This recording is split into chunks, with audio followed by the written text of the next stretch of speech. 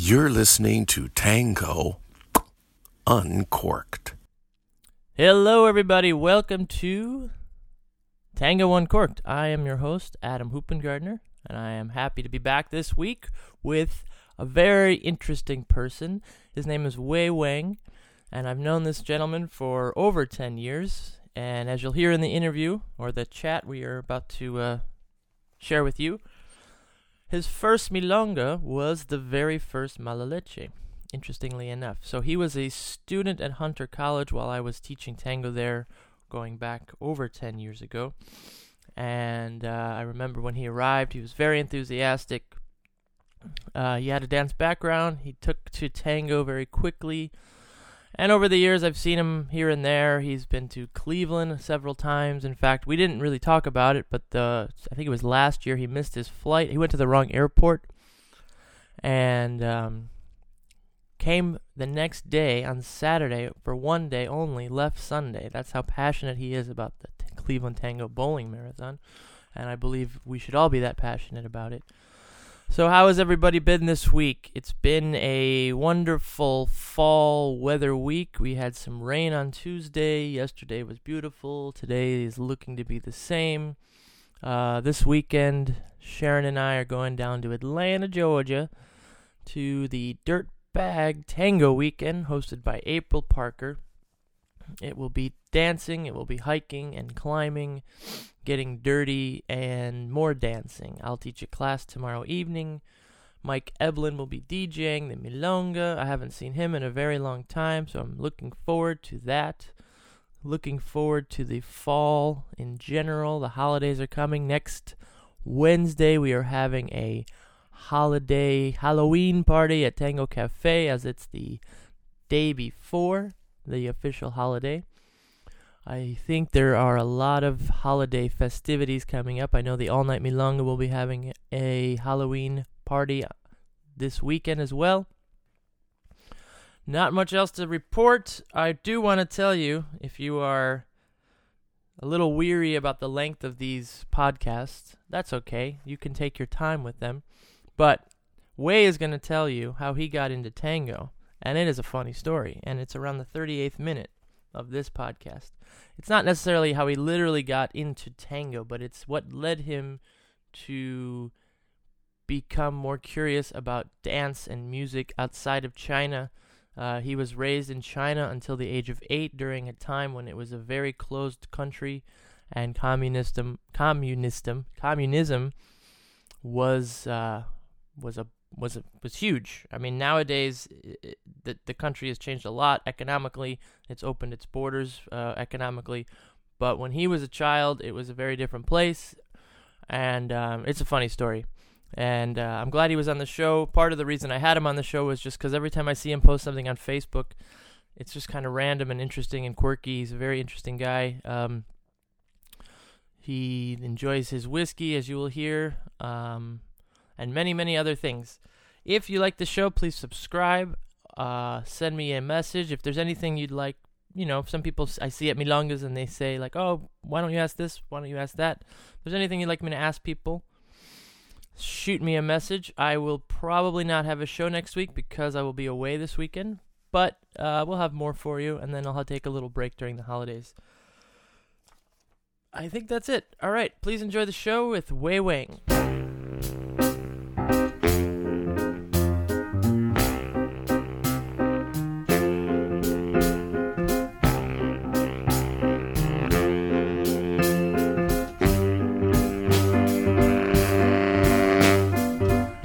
Check 1, 2. I'm here with Wei. All right, hold on. We heard that. What do we have here, Wei? We have some whiskey. We have some Water of Life, Law's Whiskey House, Sickles Straight Rye. It's actually a gift, so I'm not too familiar with it, but it's quite good. But it is by far the best sounding cork in my collection. It is a good sounding cork. Right. Yeah. All right, give me 1 second.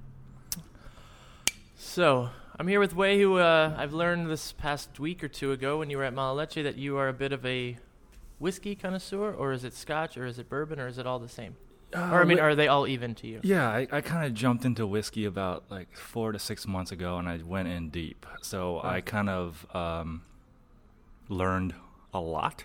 I have a little bit of all 5 regions of Scotland, Japanese, starting to learn into bourbon a little bit.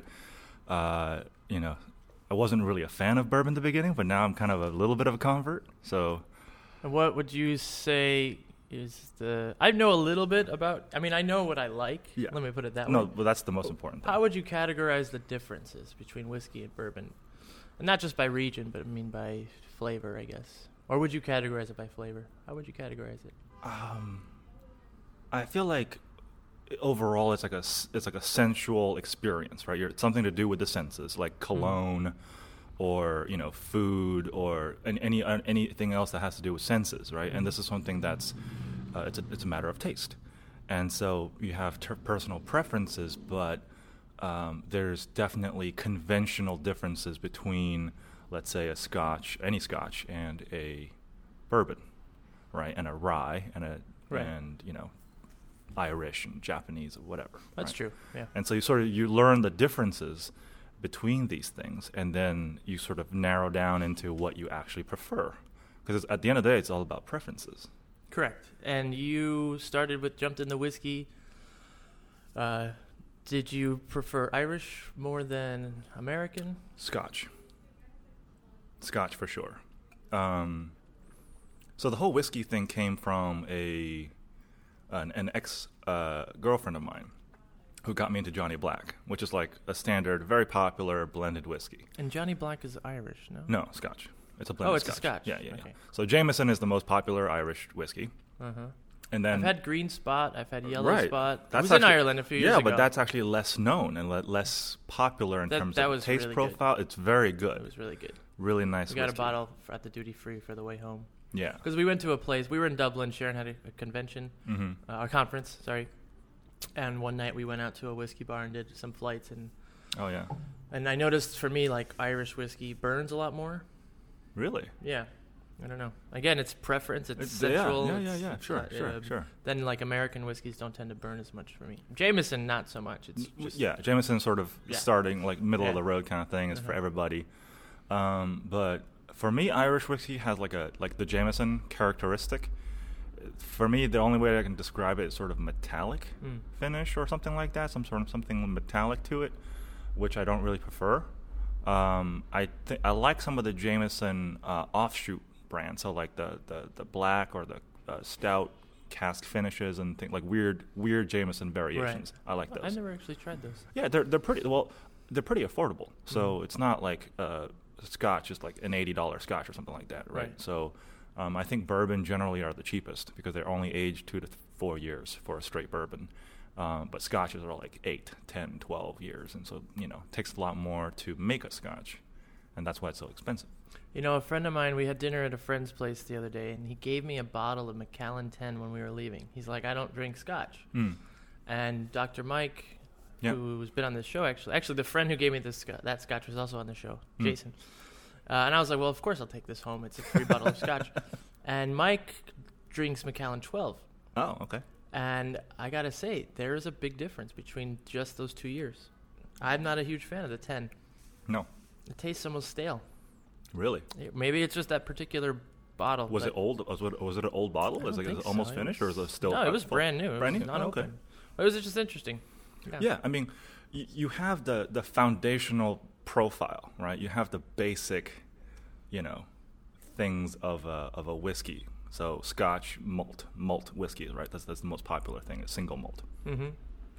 And malt barley has a particular profile, whereas you have the American, grain whiskeys, which is like, it's got to be at least 51% corn or something like that. Don't quote me on it. I'm still learning. Mm-hmm. But it has to be that for a bourbon, right?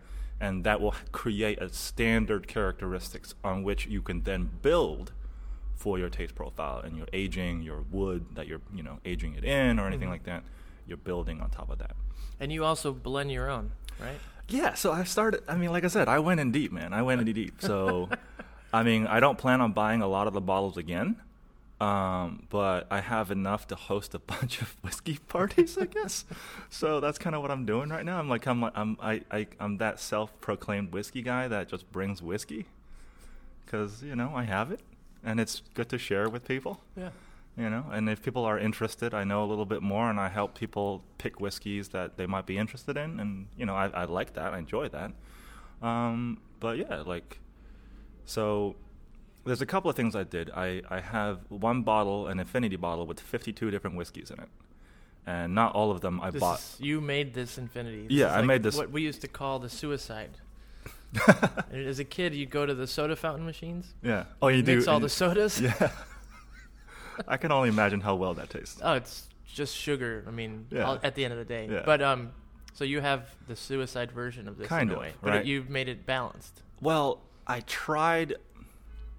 did it by mistake. I was just pouring whatever I didn't want to finish into a bottle, okay. and I made a small bottle at the beginning that was very good, surprisingly good, and then I screw that up, and then ever since I'm trying to recreate that bottle, and I can't, right? But I'm like, okay, screw it. Let me just add all the whiskeys that I have, and I'll buy those small sampler bottles that relatively cheap, so you don't have to spend a full price for a whiskey, and you'll add some of that in there just so you have it, so you can increase the numbers for I guess bragging rights.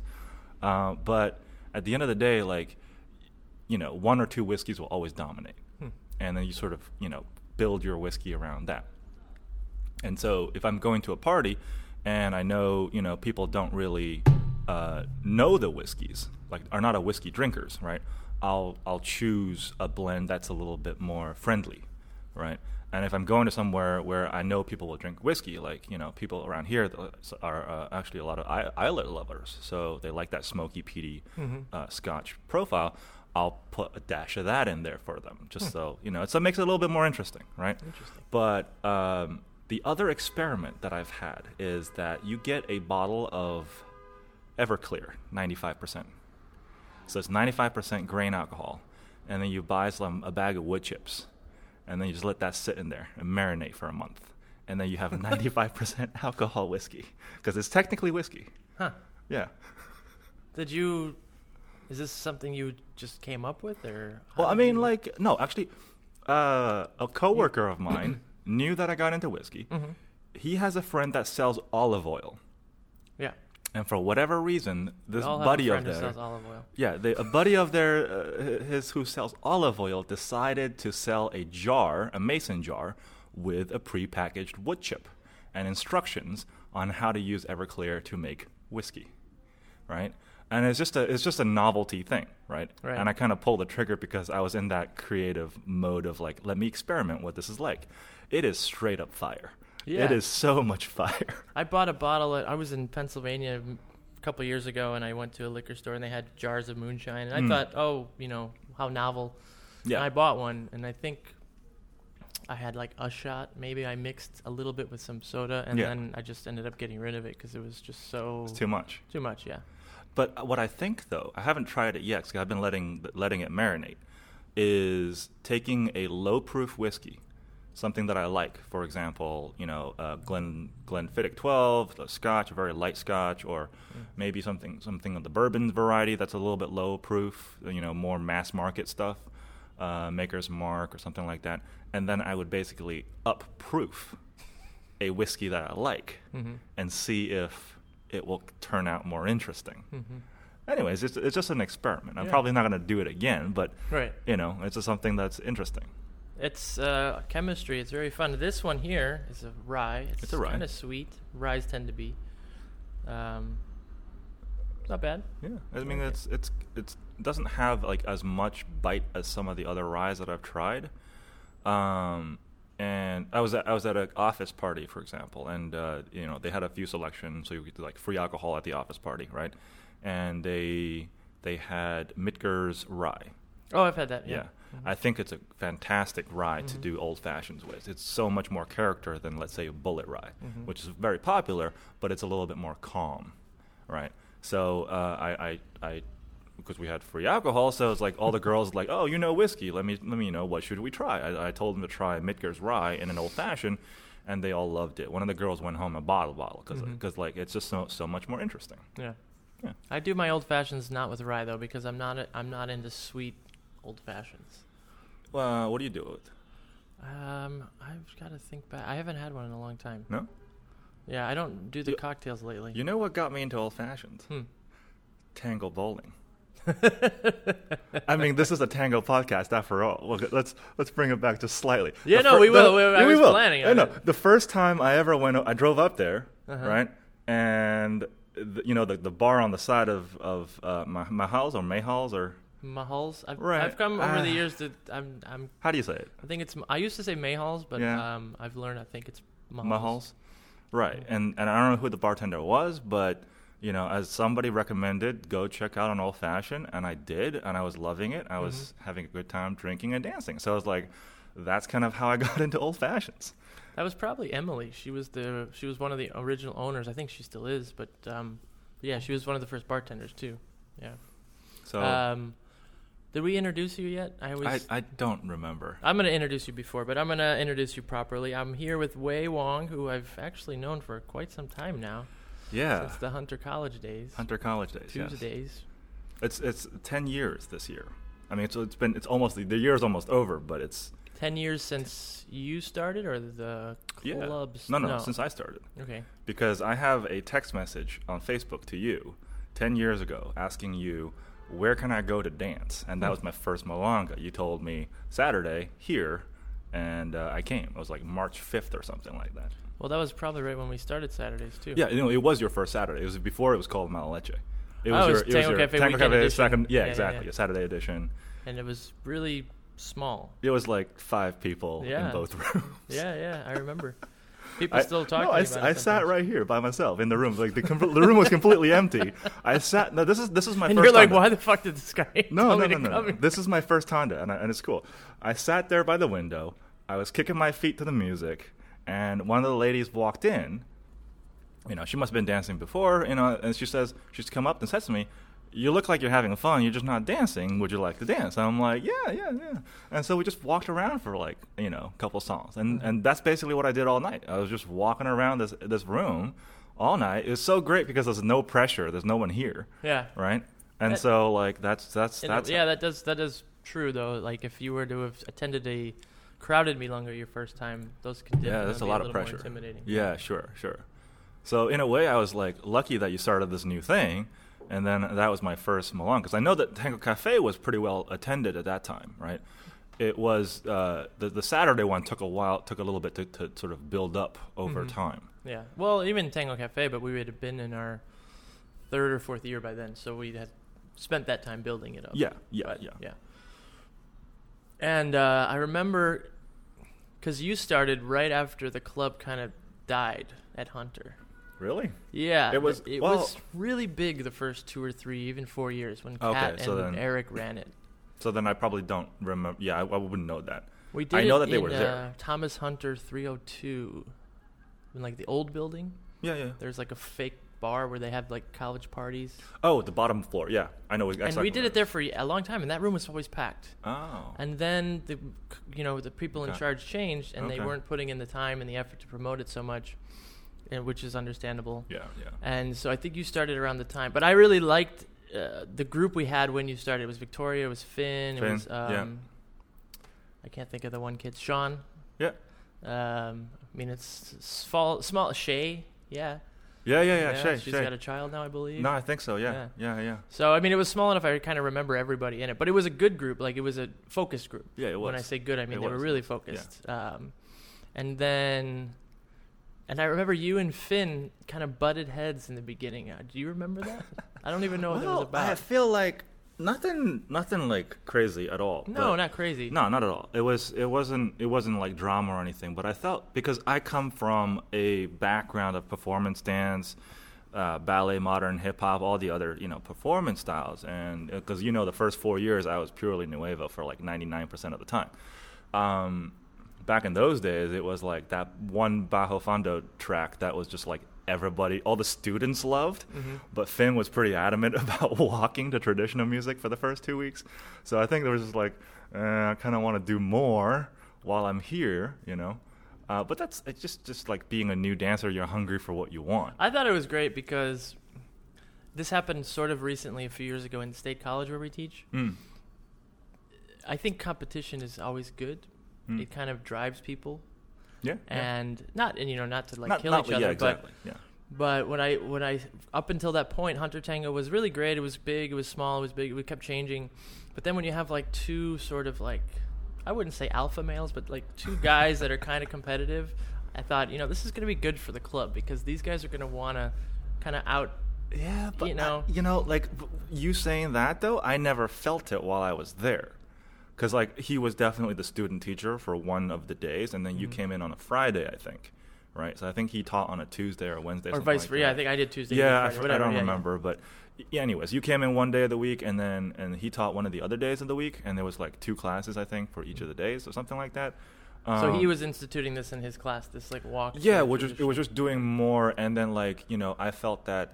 A lot of the new people that's coming into the club probably wouldn't understand what this is all about, and they would just like, okay, we're walking for an hour, and then they would, the college students, we get bored and we leave. Yeah. We're busy with our finals or whatever, and so I was like, okay, I kind of wanted to play more of the nuevo music because at least it's more interesting, it's more relatable, right? Just to get people, to stay, because there was a couple of people that came.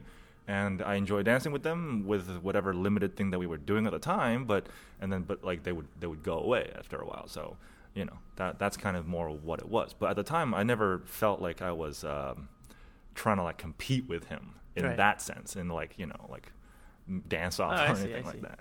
Yeah, that's cool. I just felt, because in State College a couple of years ago there was a similar, maybe not similar at this, from what it sounds like, but there's one guy who was like better level, and then another guy who was pretty good, and then they they also became close friends. But I could see that that's they good, but I could see that they were also, because I feel this way like with peers in my where I'm dancing, and I have a friend like Mark Husner who used to live in Philly, or Xavier, and it's not that we're actually close friends, but we kind of like we feed off each other. Yeah, what are you working on? What are you working on? Or it's inspiring in a way. It can be competitive, but in a healthy way. Yeah, that's all I was trying to say. I don't really know the dynamic you guys shared. I just remember like I was a very young teacher at the time myself. I mean, I was probably 25.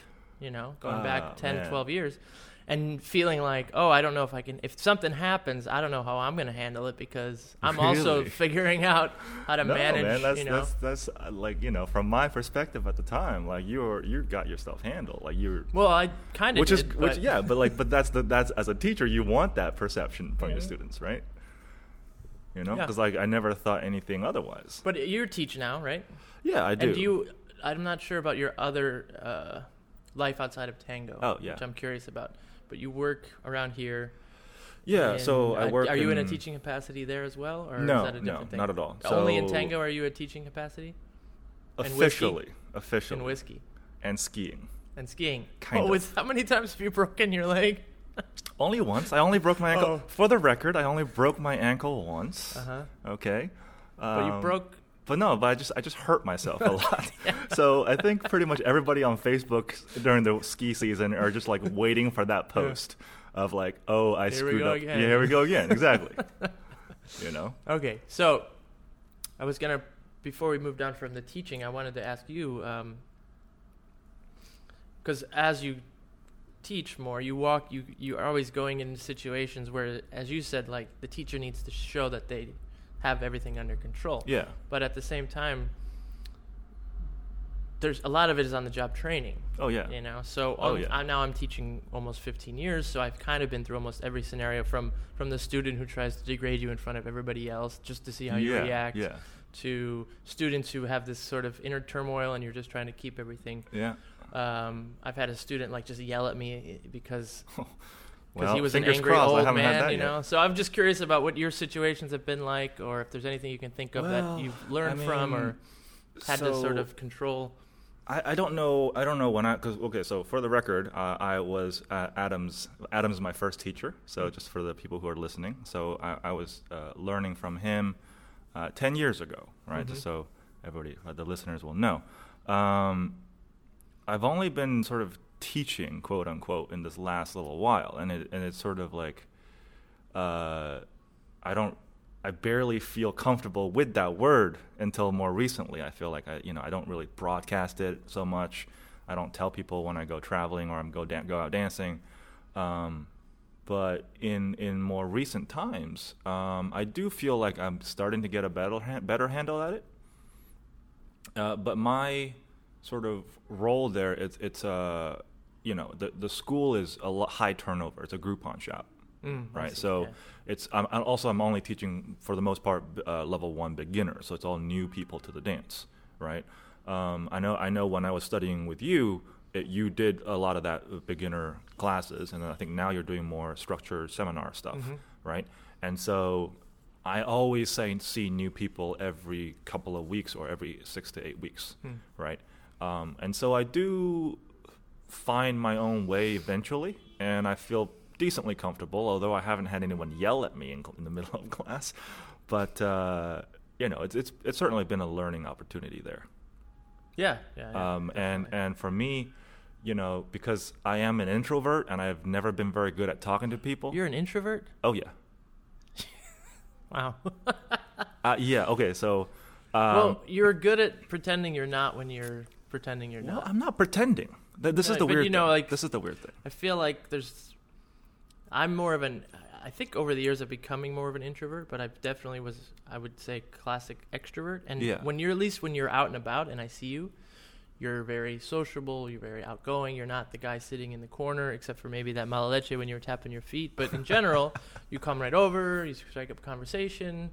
Yeah, well, I've just developed the comfort to be able to do that over the years, right? So,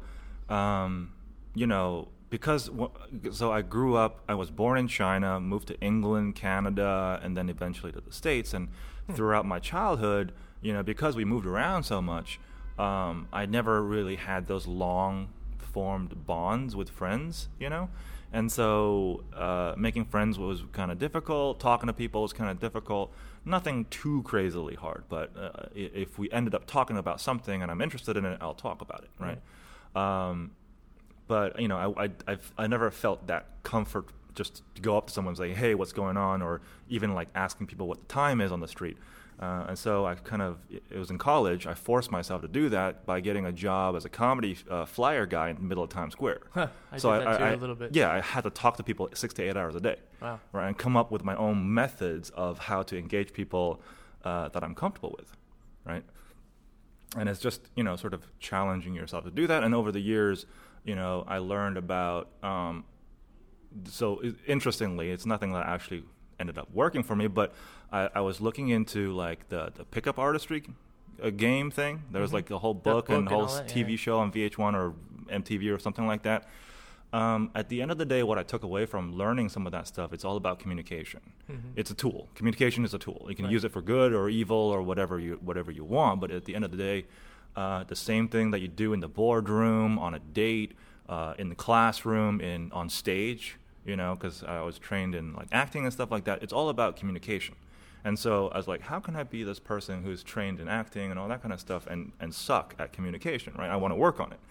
And so I learned more and more about all of these kind of things, and I really try to apply them in myself, right, over time. It's a very gradual progress, and so I'm not like this from before, but tango certainly as a dance, as a form, has helped me with my communication, both verbally and non-verbally. So the teaching aspect, having been able to help assist and eventually learning to teach, has helped me with my day job, right? So I'm working with people who report to me, and we're working together, and both reading them in terms of how their comfort level is, what they're into, what they're if anything's going on with them at work, to how to better communicate to them an idea, whether they're congratulating them for doing well or saying that here's something you need to improve upon. So that whole teaching aspect and just working in general has helped me better read them and better communicate whatever I need to communicate.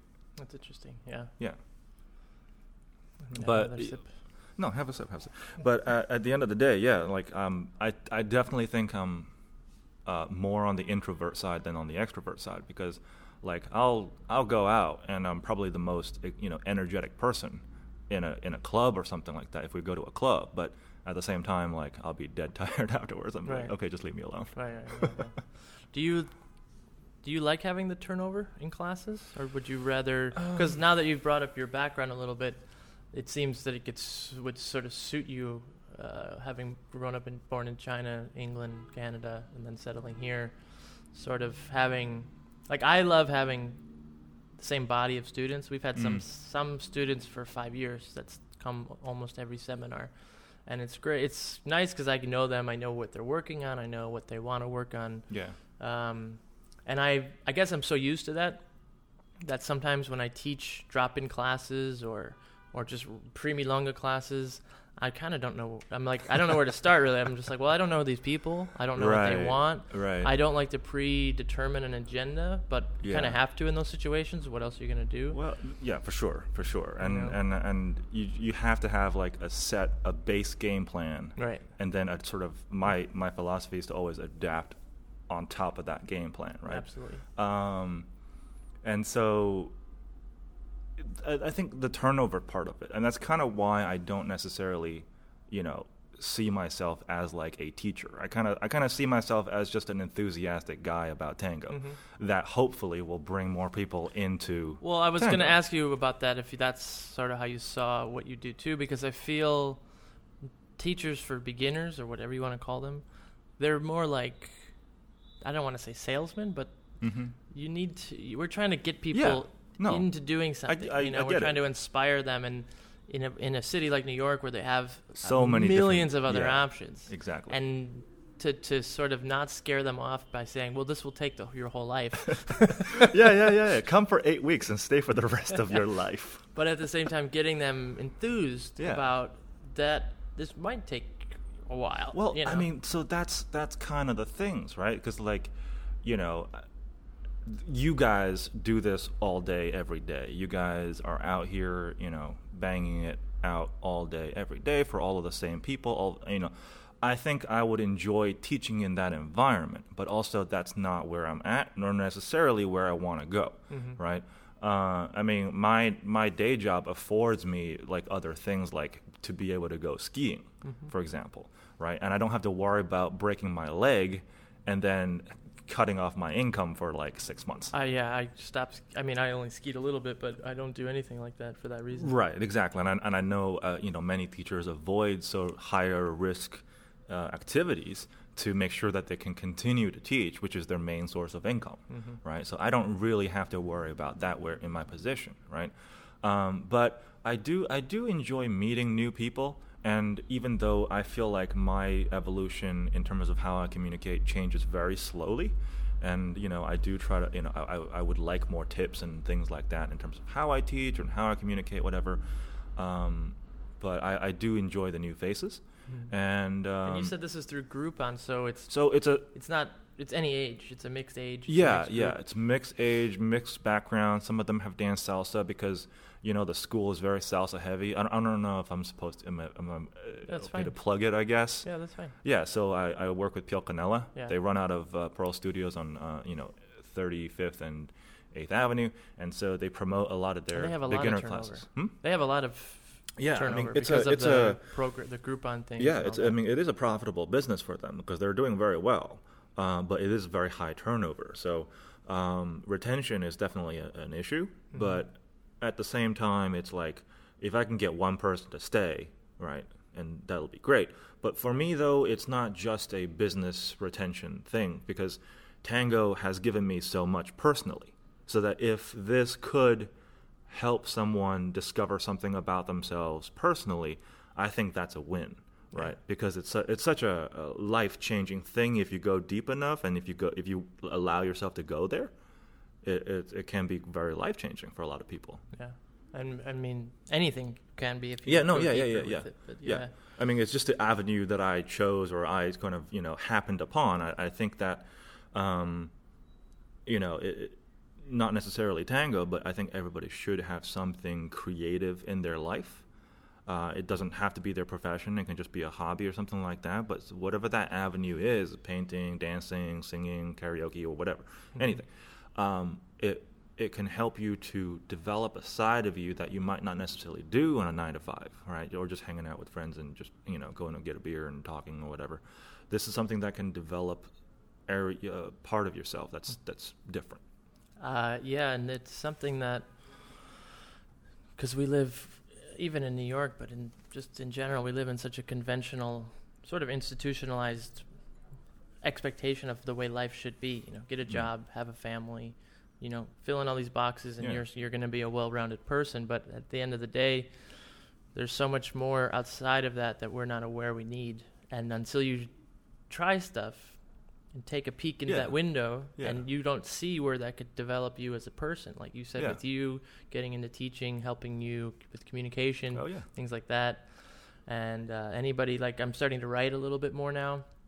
And it's just kind of interesting because I'll never think that way if I'm just sitting around thinking. But if I'm writing on just jotting stuff down, all of a sudden I'm like, I can also keep my line of thought because I can always look back and see what the hell I was just thinking about, because I tend to forget things nowadays more than before. But so no, I agree. Art is the escape. I saw this like meme the other day. It was like, art's what we do to keep ourselves sane in reality, or some.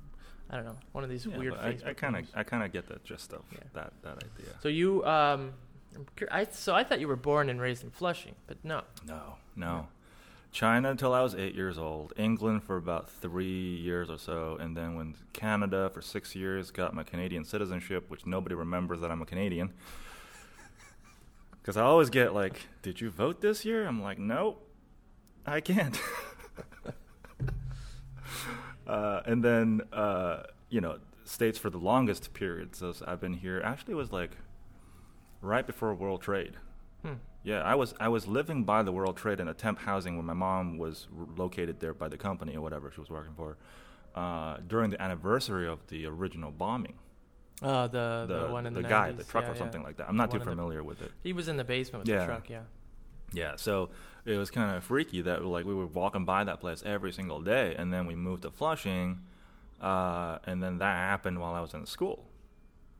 So it was like pretty, well, I think it was maybe more traumatic for her, but because I couldn't see anything, it was just like everything was silent at school. Everyone was just like totally zombies. It's just like nothing's going on. When I remember I was at home when that happened, because my girlfriend at the time was from Japan, and she was in school in Cleveland, and her parents called us, and that's how we found out, because we were sleeping.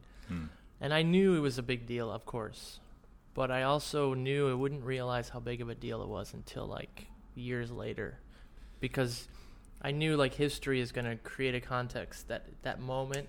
Yeah. It's like, where were you when JFK was assassinated? Where were you on D-Day? Right. I knew this was going to be that kind of moment for sure, obviously.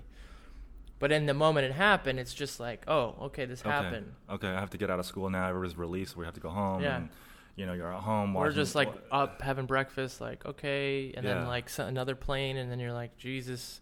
And then there was a blackout a few months later, and we thought like, the world was going to end. We're just like, what is happening? I remember that. I walked from the west side on like 72nd to Flushing on that day. The blackout in August. I mean, it wasn't immediately after. I think it was. It was a while after. It was like 2 years after. But I was going to New Orleans for my first tango festival. Okay. And it was like black, like the whole drive. Wow. It was crazy. Yeah, because that was the first thing anybody thought. Mm-hmm. That was the first thing anybody thought. And it was funny because I was like trying to call my mom, and she's gonna take the bus from Chinatown or something like that. I got a ride, thankfully. I walked for like 4 hours, and some guy gave a ride and saved me like 60 blocks. It was great. It was crazy, but So your mom was in Lower Manhattan? Yeah, she works in. She used to work. But when in, it like, happened, Varick was Street. she in Lower Manhattan, or she was in Flushing at this point? No. She's in Manhattan, sort of like Houston, Varick Street, somewhere around there, like not too far down, but she could definitely like still see everything. Yeah, right. Definitely. Wow. Like there, like she there's like rumors in their company, like when people like heard stuff was happening, people walked out in the street and they were like seeing things happen. Just like I can't imagine that, because that's crazy. That's crazy. So I'm assuming, where in China were you born?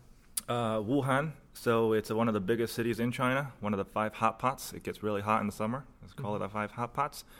It's on the Yangtze River, so there's two rivers. Top one's the yellow, bottom one's the Yangtze. We're right in the middle of that. And luckily for me, it's right between the what I call the noodle people and the rice people. Because up north, you get wheat, and then in the south, you get rice. And so we get the best of both worlds. We get noodles and rice. That's how, exactly. Now you'll never forget that. No way. That's great. Because China is separated with like two different climate zones, right? And people don't think about it that way, but you say noodle people and rice people get that. It's like, oh, okay, they grow and wheat. This is a saying. This is not. No, this is not a saying. This is my saying. Oh, this is your saying. This is my saying. Okay. I don't know if this is kosher anywhere else, but this is how I sort of visualize it. And do you get back often? No, not anymore. So, well, I mean, never really, because the visa situations. I wasn't really sure how well I'm able to travel and all that kind of stuff. But nowadays, as my grandparents are gone here and there, and so it's more difficult to relate to that place, right? So yeah. I left at such a young age. Yeah, you were 8, so that's... Yeah, my vocabulary is that of an 8-year-old, basically. So my Chinese vocabulary, I can't read or write anymore, but I can get around, but I still kind of have the hometown accent. So I can kind of get around, but I'm definitely a tourist when I'm over there. Like, no one's 6'2". Oh yeah, this is true. I'm a tall Asian. I'm a tall Asian dude. I think a lot of our guests know that. Yeah, no, I mean, Wei is a 6'2". if you're listening and you don't know dancer. me, I'm the 6'2" Asian dude in the tango community. And not to jump around too much, but Yeah. I was remembering you said for the first few years you were like 99% or 90% Nuevo. Oh yeah. And I wanted to ask you, because everybody asks me, how would you define Nuevo? And you don't have to answer right away. No. Because it took me forever. I'm like, okay. Jesus. Well, do you want to tell me your? Well, I'd like to hear what you have to say first. So my background in dance is because. Okay. I'm gonna go back a little bit further. Okay. I am here speaking to Adam because of Michael Jackson's "Smooth Criminal." If it was not I just want to say I'm a huge fan of how the dots connect, like what led me from here to there. So I'm really glad that's how you started this story. Like, I'm here because of Michael Jackson's Smooth Criminal. Literally here because of Michael Jackson's "Smooth Criminal," and this is how this goes. Let's go back a little bit further.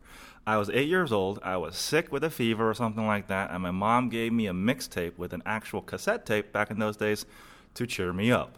I was in bed. I was just coughing and sneezing, all that kind of stuff, and she gave me a mixtape. On side A of that mixtape was all Chinese folk music.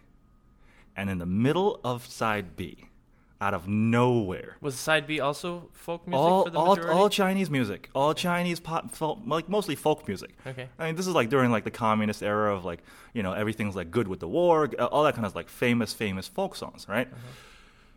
And in the middle of that was "Smooth Criminal." You have no idea how much my little 8-year-old mind was blown when you got... Had you heard music like this before? No, never heard anything like that. There was Chinese pop music at the time. Okay. Nothing like what it is now. Now, Chinese pop music has taken much more, international influences. So you were kind of in a bubble. Absolute bubble. Absolute bubble. I mean, Chinese... Was it normal for people to be in a bubble, at that era and that time in their lives? Yeah, especially because before of the internet. Government and the way things especially were. That's true. I mean, the internet. It's the way I say it is back in those days, people are just ignorant. They don't know what they don't know, right? And I remember very, very clearly back in those days, I saw footage of Africans in Africa with tribes, in dirt and stuff like that. And so we would talk about them as they're living off of the earth, farming and herding and things like that. We didn't know there were cities because they never showed us footage of people in Africa living in the cities. Nor did I really see anybody in Europe, Europeans outside of the few politicians that would show up on the main government channel, right, talking about news or something like that. So, 10 years later, I go back there to the village. This is pre-internet, and my neighbors came up to me with a peanut can, right, a big can of peanuts, and on there was a white female swimsuit model. And they would just point it at it and says, "Is this what white people look like?" And I had to say no. It's like, this is not what everybody else out there looks like. But, after the internet and, people watching Grey's Anatomy and all that kind of stuff, it's like the whole, they're still very monoculture in the country, but I feel like exposure over time. It takes a long time to change culture. And over time, it has certainly, opened up more. Yeah, sure.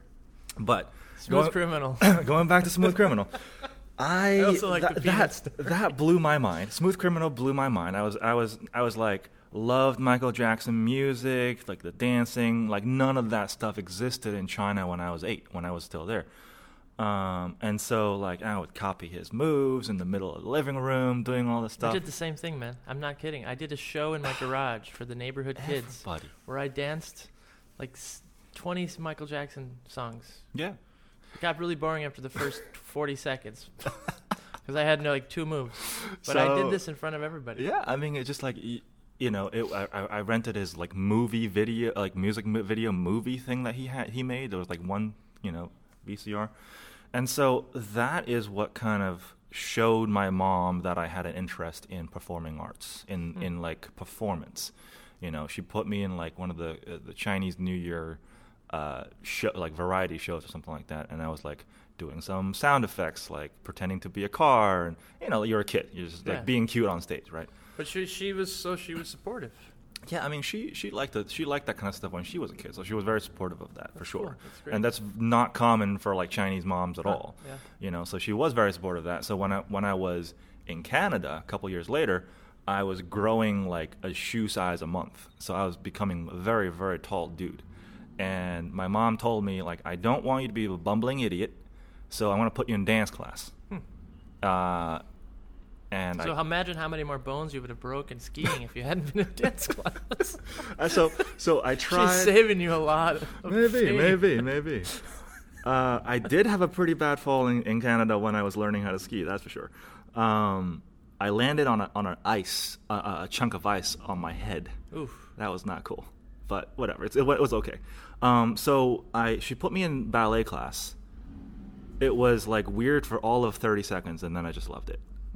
I mean, I didn't wear the right thing. I didn't do it. I mean, but just like, I like moving. I like the physicality of moving, music, putting movement to music.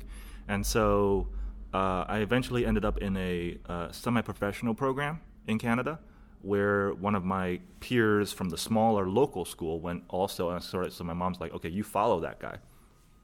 Go with him to the bigger school. And, and so they actually put out some dancers who are, well known in a sense. And one of the girls got into ABT Corps here in New York, and American Ballet Theater. Mm-hmm. One of the other guys, Alex Wong, he actually ended up on I think it's So You Think You Can Dance, one of those like TV shows.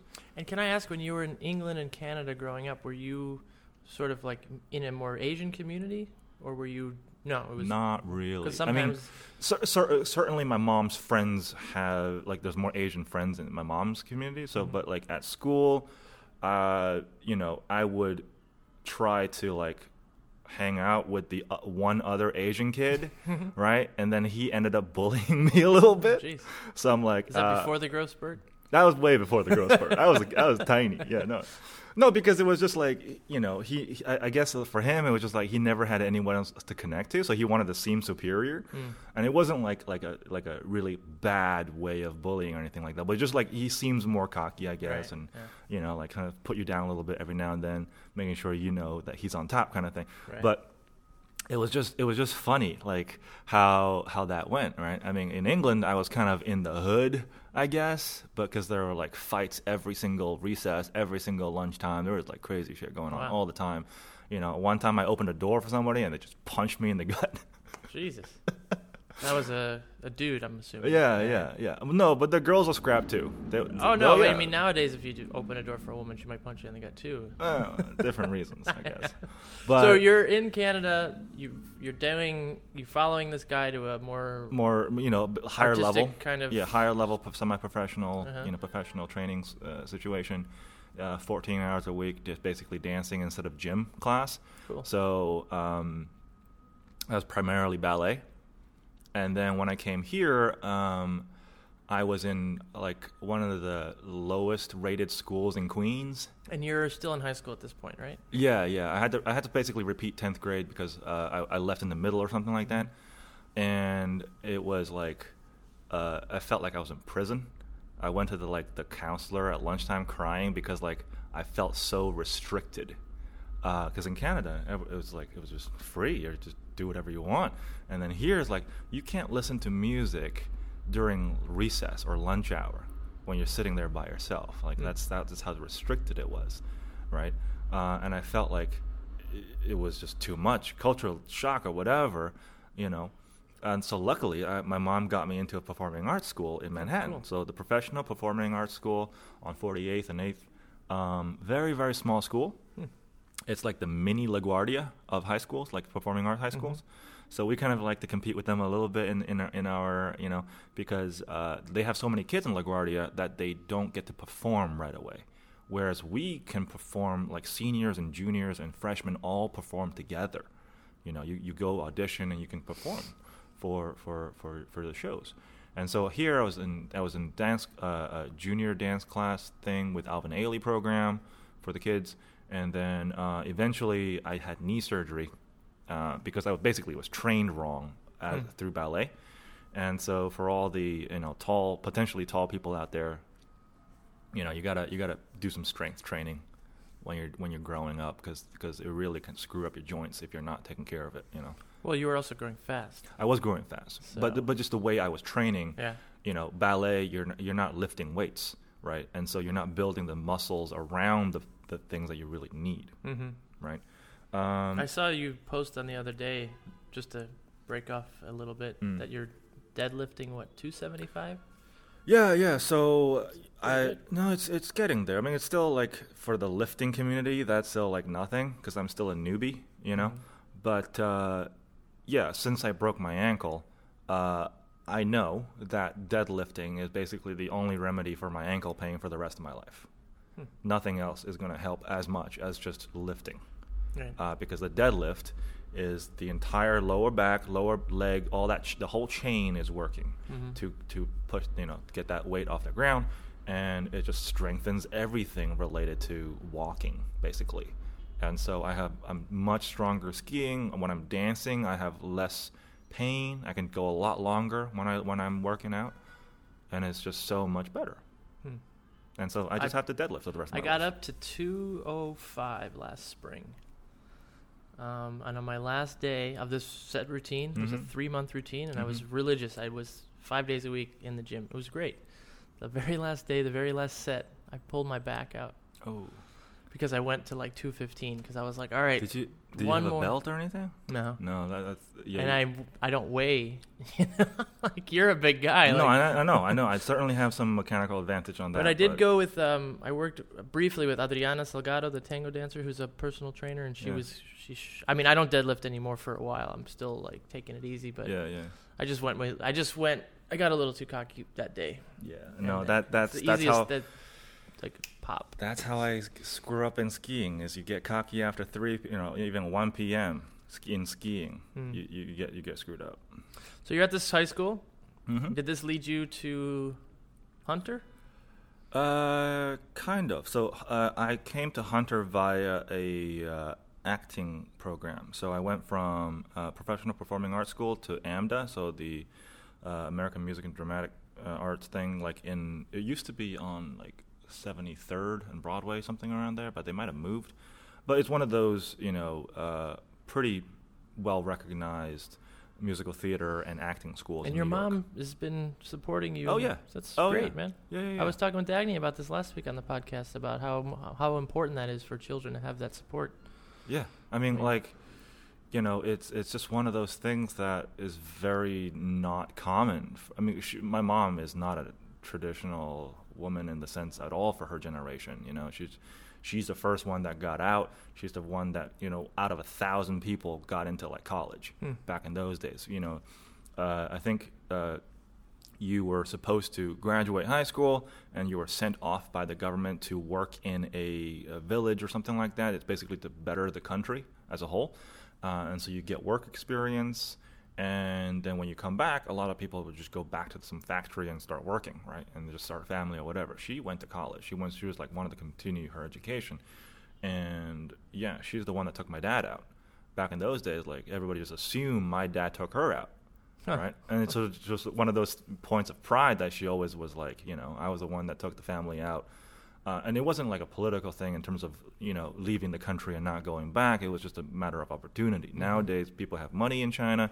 You can travel, you can go outside and come back or do whatever the hell you want, right? Back in those days, you leave the country, there's no opportunity ever to leave the country. So when you do have an opportunity for educational purposes, many people don't go back. I see. And that's just how she kind of, and then she just wanted me to pursue that more, I guess, and just moving ever closer towards the States, because the States is where entertainment and theater and film or whatever is. Right. So what led you to that tango class? We're not quite there yet. Yeah, well, so no, it's about there. I mean, like I did the acting conservatory for 2 years, and then I found out I can't actually work in the States as an actor. Oh, because of your Canadian? Yeah, because I was gonna go back to Canada for a sound engineering thing, because I was a sound engineer kind of more so than as good of an actor. And then I decided to stay. Started a hip hop record label that didn't really go anywhere. Went to get my MBA. Well, no, that was later. It was during Hunter. That's when that was happening. But it was like the week after I graduated Hunter. I went back to the gym because it was free gym for alumni, and I saw a flyer on the wall for the Hunter Tango Club. That's how I got in. That's the start of my tango story. Nothing crazy, nothing so romantic. But we still didn't answer the question about Nuevo Tango. Okay. So just curious. I know. I kind of go off tangents. I'm sorry. No, we started with that, and I think I might have gone. No, off it's all tangent, good. It's all good. whatever. I apologize. So yeah, I actually am pretty passionate about Nuevo, especially back in those days, because it is closer to the forms of movement that I did before. And what I think Nuevo is may have changed between, since the last 10 years. And I know it's a lot less popular or whatever, but for me as a form of tango, it is, in my opinion, like the best form of dance from a technical standpoint. In the, not tango related. I'm talking about from the fact that as a social dance, tango as a framework, right? It's simple. You have forward, back, left, right, pivot, basically, and that's it. It's very simple, basic, but it is completely led and followed, and you have this conversation between the partnership.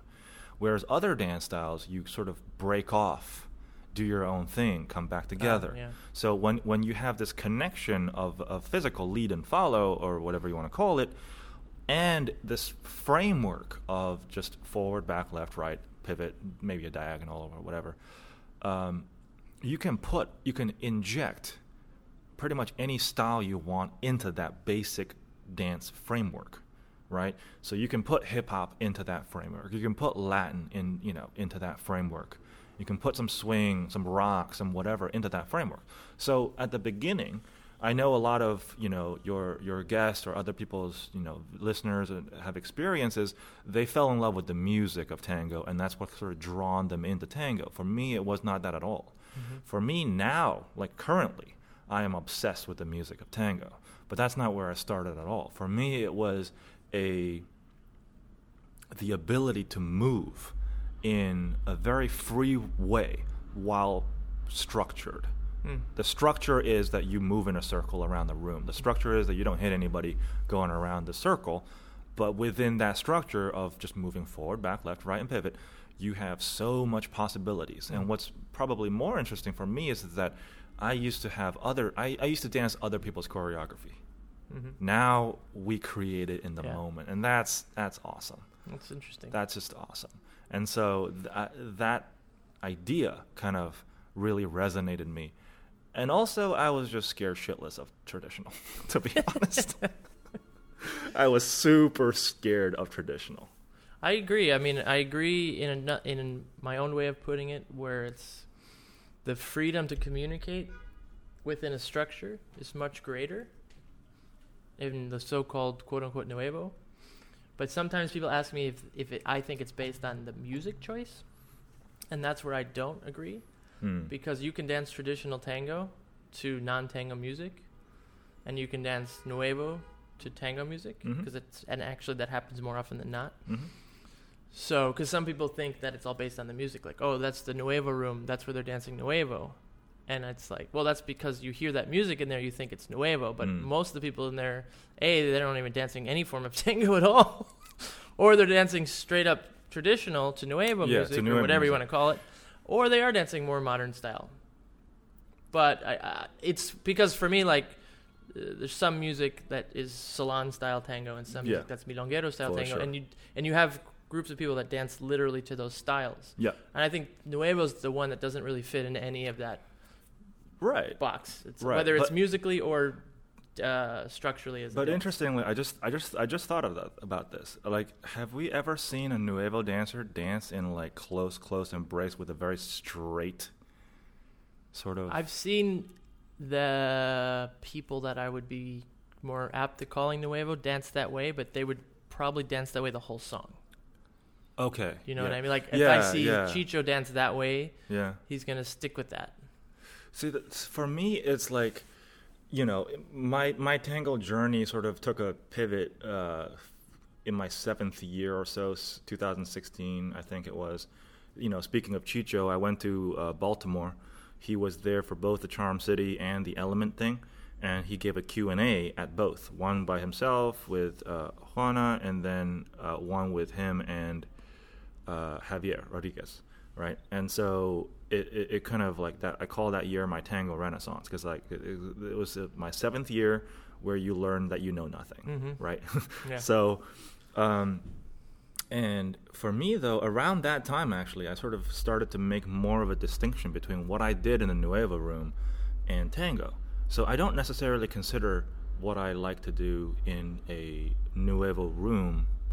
I don't really consider that tango in a sense. Because for me, it's more about like a tango fusion. You're taking the basic structure of the tango movements, and then hopefully you can relate to the music, whatever it is. It could be, again, hip-hop, pop, a little bit of blues, Latin, whatever it is, and you play with that music in a tango framework, right? And so there's different levels of fusion, right? You can literally just dance salon or milonguero to a new song that's not salon or milonguero style music. You know, you can dance to a pop song in those same, you know, style of physicality. That's one level. And then 2, you can maybe, you know, dance to new music, but also start to inject elements of that musical style into it. And then you can just push that boundary further and further, basically. Yeah, I mean, going back to your question, I do think most dancers blend everything now. Because we don't have teachers anymore. And I'm talking not New York. I'm talking mainly from in Buenos Aires. Like, the teachers nowadays don't come from a background of, like, this one guy is my master, and he only teaches this style. Yeah. Those guys are gone. Those women are gone. For the men and women, like, for the most part, they're non-existent anymore. And we don't have a lot of documentation. There's some old videos, but they never really codified what they taught. Sure. So that whole structure is pretty much gone. There's some, like Anton Gazenbeek, who was, like, you know, the disciple of Todaro and Bravo. But in general, we are learning pieces from everywhere, and we're just blending it. We're like one of the 52 whiskey blends you made or whatever. You know, no, like, I get that, right? So we could say I dance this or this style, and I hear people put themselves in those boxes all the time, which I feel bad for, actually. But I like to think that we have a structure, forward side, back side, and the pivots and cross, and then we kind of take that where we want to put we want to have a better line, we want to have less line, we want to have more elasticity, less elasticity, all of those things. And they change day to day. And anytime we try to kind of like quantify it with a word, I think we're just kind of like cutting ourselves off. Like, anytime you kind of put art in a box, you kind of limit what it could do next. So if you say, like, I only dance this, it's like you're just basically telling yourself you only do this thing. And people say it out of pride, but then you're like, well, you do realize you just said you only eat chicken. I mean, like, or you only listen to this music. But I feel like right now in my personal development, it's like I am drawn more to one thing or another. Mm-hmm. And I think, it's just like whiskey, right? Just like whiskey and tango and everything else in life, it's like you build preferences, or even as you develop new ideas of what things are possible, you still like this or you like that, right? Absolutely, yeah. And so, I come from a very nuevo background and, performance dance background. But over the last, probably 3 or 4 years, I've gotten much more into traditional, much more into close embrace. I don't know which year it was, but I remember dancing with Chuko at one of your other events, and it just didn't work. Like, it was a class kind of thing. It wasn't like a social thing, but it was a class thing. We tried it for a second, it didn't work. Mm-hmm. And then a couple of years later, I guess it just magically worked, and I don't know how it worked, but it just did, right? And then I just continued to, grow on that, and I learned to enjoy it more.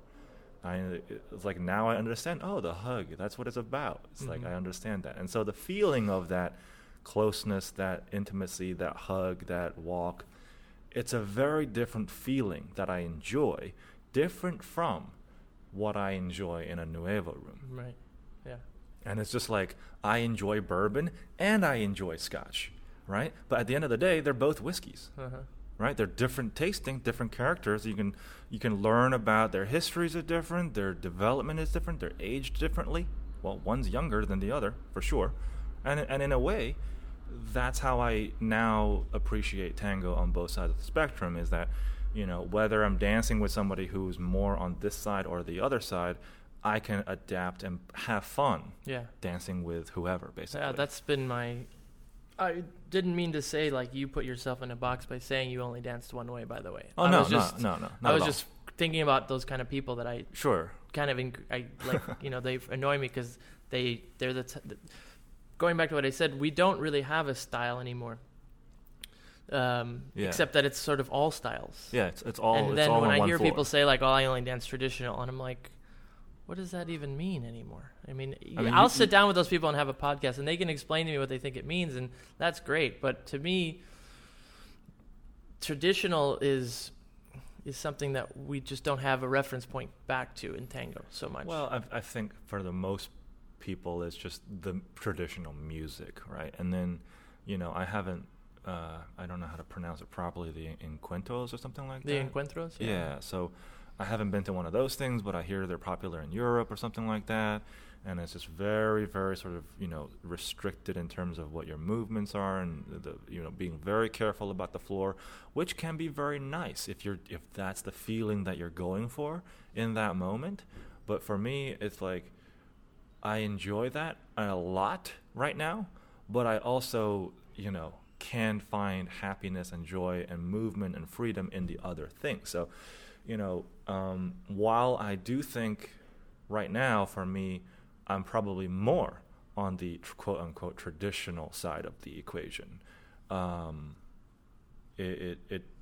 don't think anything, when I see like some memes or something like that poking fun at Nuevo stuff on the Facebook or whatever, it's just like, I kind of get why people make fun of it, but at the same time, it's like, that's an area you can explore. Yeah. Just as movement, they can all as be a dance. explored, yeah. As a dance, as a movement, because it creates a different feeling, right? I think out of my top tandas in the world that I've traveled in this last couple of years, most of them, all of the top ones are going to be close embrace, traditional, walking, doing basically nothing on the dance floor. And it felt amazing, right? But there's a couple of them when I was dancing open embrace, Nuevo music, where there's such a connection, even though we are less physically connected, where I can move an inch in my shoulder and then she'll respond with something else, and we just feed off of each other in creativity and movement in that way.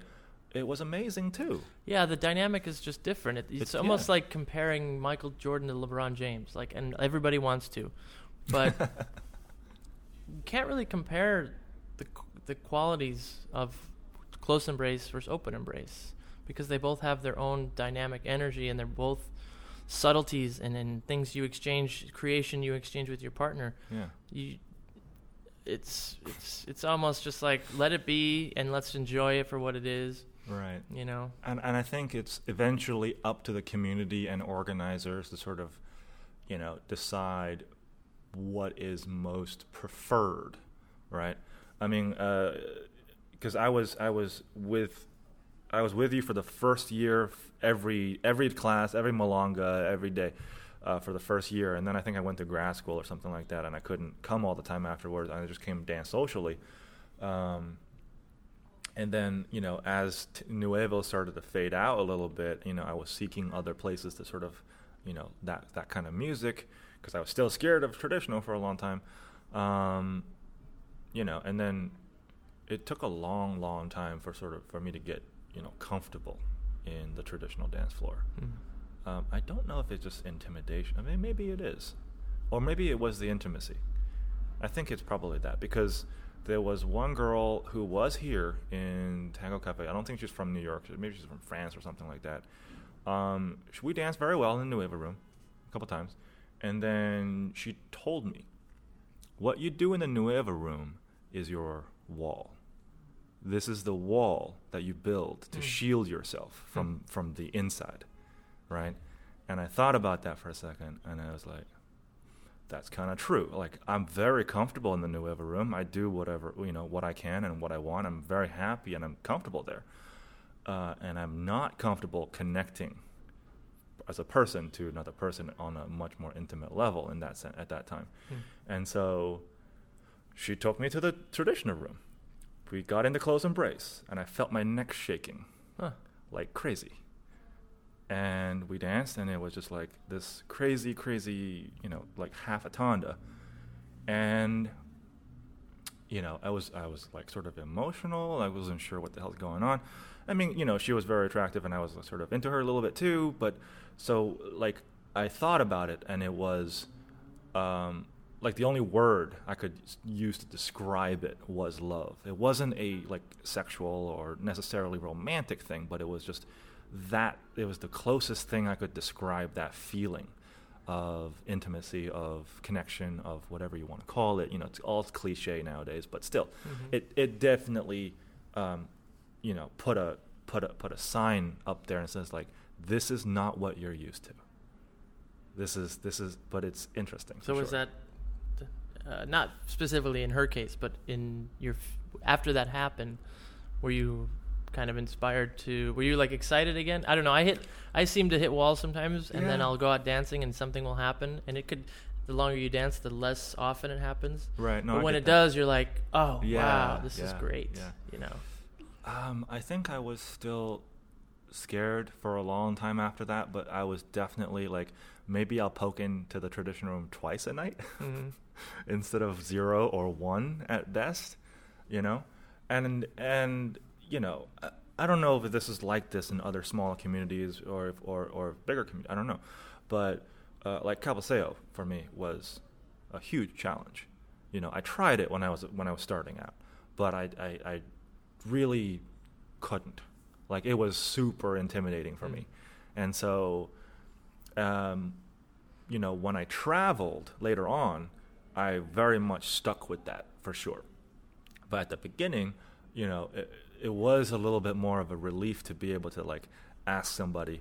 I know it's sort of against the rules and all that kind of stuff, but at the same time, I feel like for a lot of people, like, cut them a little slack here, right? We don't grow up in that culture. Like, it's not a thing for us. Yeah. And so for a lot of guys to sort of adapt to that quickly, it's very, very intimidating. And also, you can say what a cabaseo is. You can say, look at a person. If they nod back, dance. If they don't nod back, they look away, don't dance.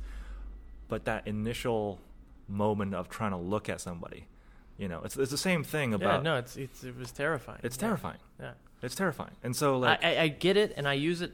I've been dancing a long time, every night of the week, so I'm totally comfortable with it now. Oh, yeah. But I remember when I was 22, and I never even looked at a girl, unless we happened to meet somehow. Yeah. Just I'm not that guy at that, especially at that age, who would like it, because you have to kind of be that guy who was comfortable enough to go to a bar and like look at a girl from the dressing room. And it's the same thing. That was not me at that age, you know. Like, I'm not that guy that goes to a bar and pick up some girls or whatever either. Like, you know, I'll look around the room and see who's there, but I'm not going to stare at somebody. Yeah. Like, first of all, you're told not to stare at people anyways because it's weird, right? I mean, because it is. Yeah. It is. Especially in this culture, in this place, it's like, you know, don't stare at people. And also in New York, too. It's like, I was told by my ballet friend, his dad is from New York. And before I came here, I got a lecture from them. Never look at anybody. Don't talk to anybody. Get home. All like, you know, cause they grew up in the 80s and something. Like, it was a much more different time back then. So like, I totally came over here with like the mentality of like, me talk to no one. Yeah. You know, look at no one. And so I think that is part of also a New York thing too. So, you know, I get it. Like, I have friends and students who are just starting out in tango, and, you know, I tell them try. But, like, I also get it that, like, sometimes they just can't. And it's going to take time. It's really going to take time. And so, you know, as a community, you know, like the whiskey community that I'm in. So shout out to the Whiskey Tribe. These guys in Austin, Texas, and, like, have a huge YouTube channel. And they have a group on Facebook, and the number one rule in the Whiskey Tribe is that the best whiskey is the one you like to drink and the way you like to drink it, right? It's like they don't shit on people's individual preferences and opinions. It's like you can like this whiskey, and I can like this whiskey, and that's okay, right? But we're all here together in this community because we are enthused about whiskey. Right? And the same thing, I think, should happen in any hobby club or group of people, where you cut out all the politics, the drama, and all of that nonsense. It's just like, we're here because we enjoy this thing that we all like. Yeah. Right? We're all at different places. There's no place for me being more experienced than shit on someone who's new, just because they are new, right? Because we all came from those places. We're not there anymore, but we want to encourage them to understand these new things. We want to encourage them to learn, for sure. But, you know, but just like the Nuevo, for example, I know that it's not everybody's cup of tea, right? Nuevo is not everybody's cup of tea. There's no giant leading step within the community to drive Nuevo, which is fine. That's just how the market, the community sort of evolved. But if you're shitting on Nuevo, for example, maybe if they were doing that 10 years ago, I might not be here. I might not be enjoying tango for what it is right now because I was too scared, you know, maybe even 4 years ago. But you could even broaden that, like, we're all sharing this enthusiasm for tango, but as somebody who works like here in a dance studio, we all share an enthusiasm for dance. And it's something that, you know, the owners, Tammy, who happens to be in here, but in the past we've talked about it. It's like, we don't want to hear you shitting on other people's dance styles because that's not how you like to dance.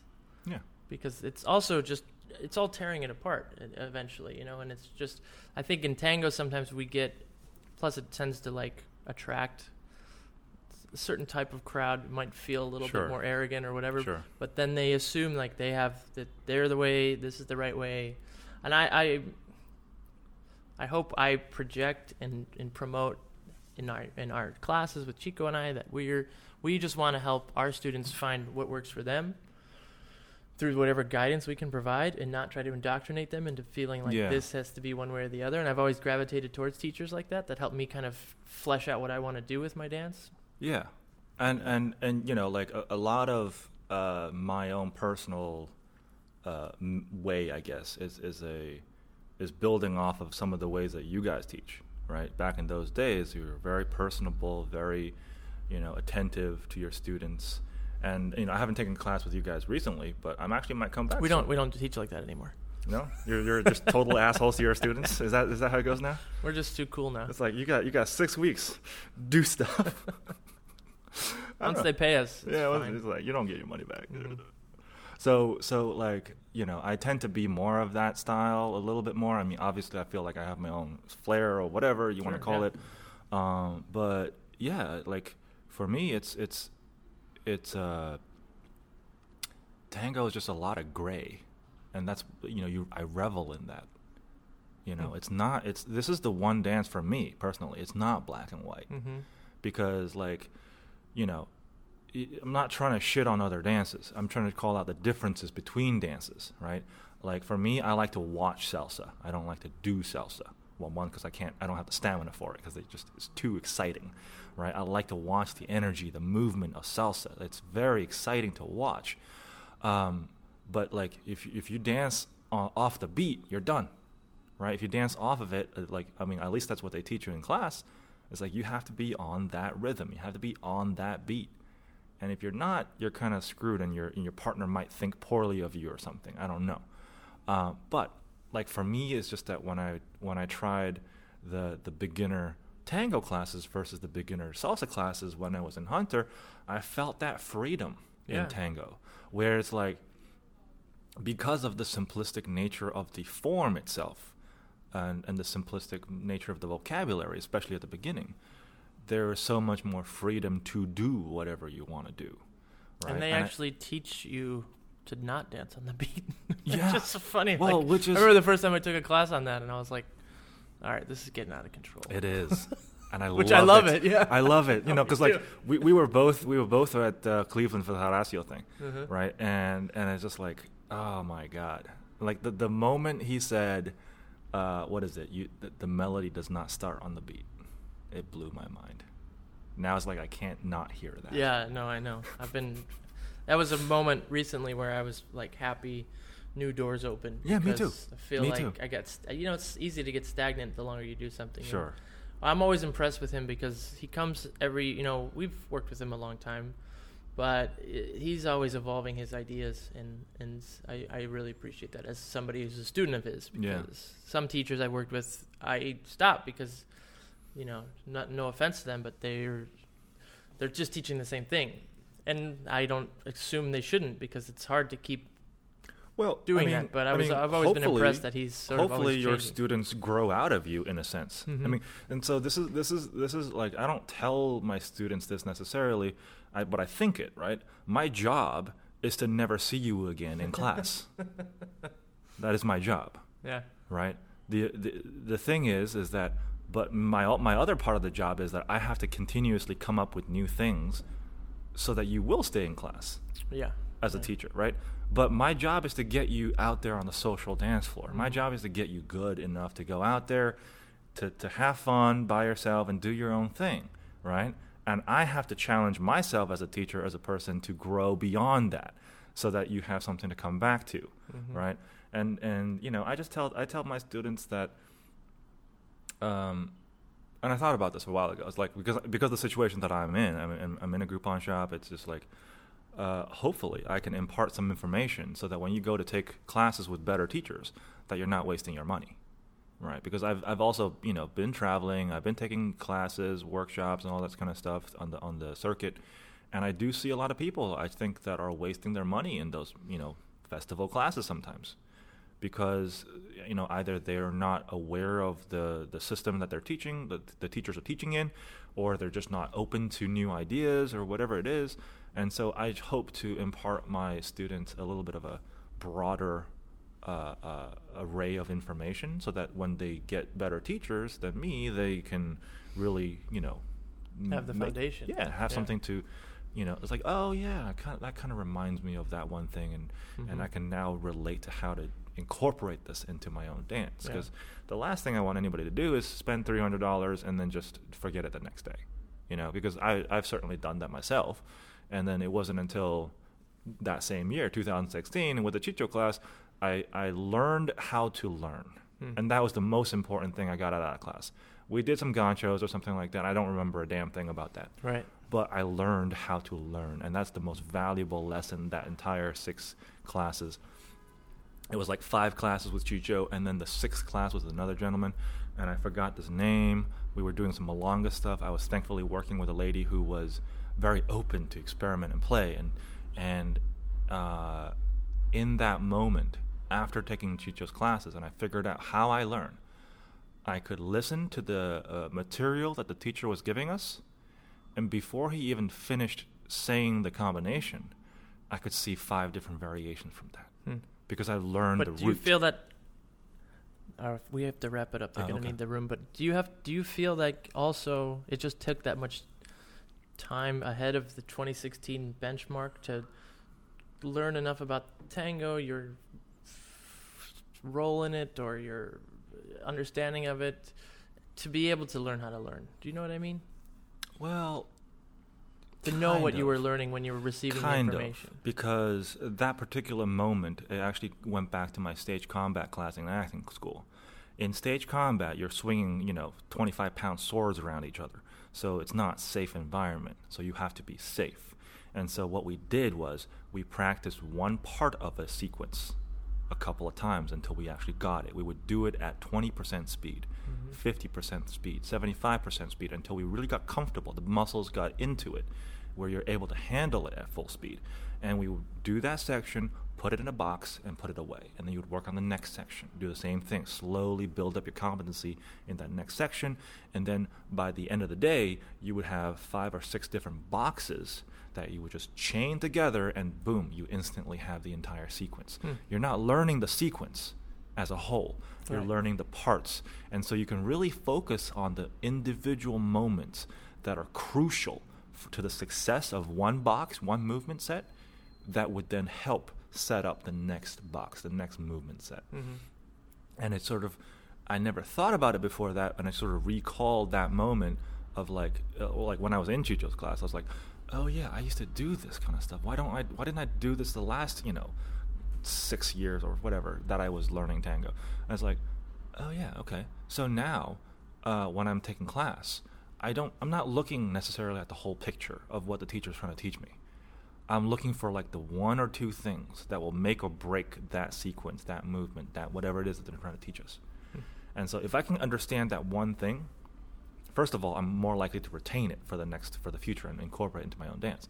But it's like those few moments, transitions or whatever, like the distance of your step to your partner on a cross, on a beginner, just a standard parallel system cross. If your foot's too far this way, that way, whatever, it will screw up the setup for the next thing. And so for me, that's the key moment. And I'm looking for these keys as I'm learning. I'm not looking at the whole thing anymore. And that's really helped for me. I mean, it may be different for everybody else, but for me, it really helped accelerate my growth. I totally understand. I get what you mean. Like,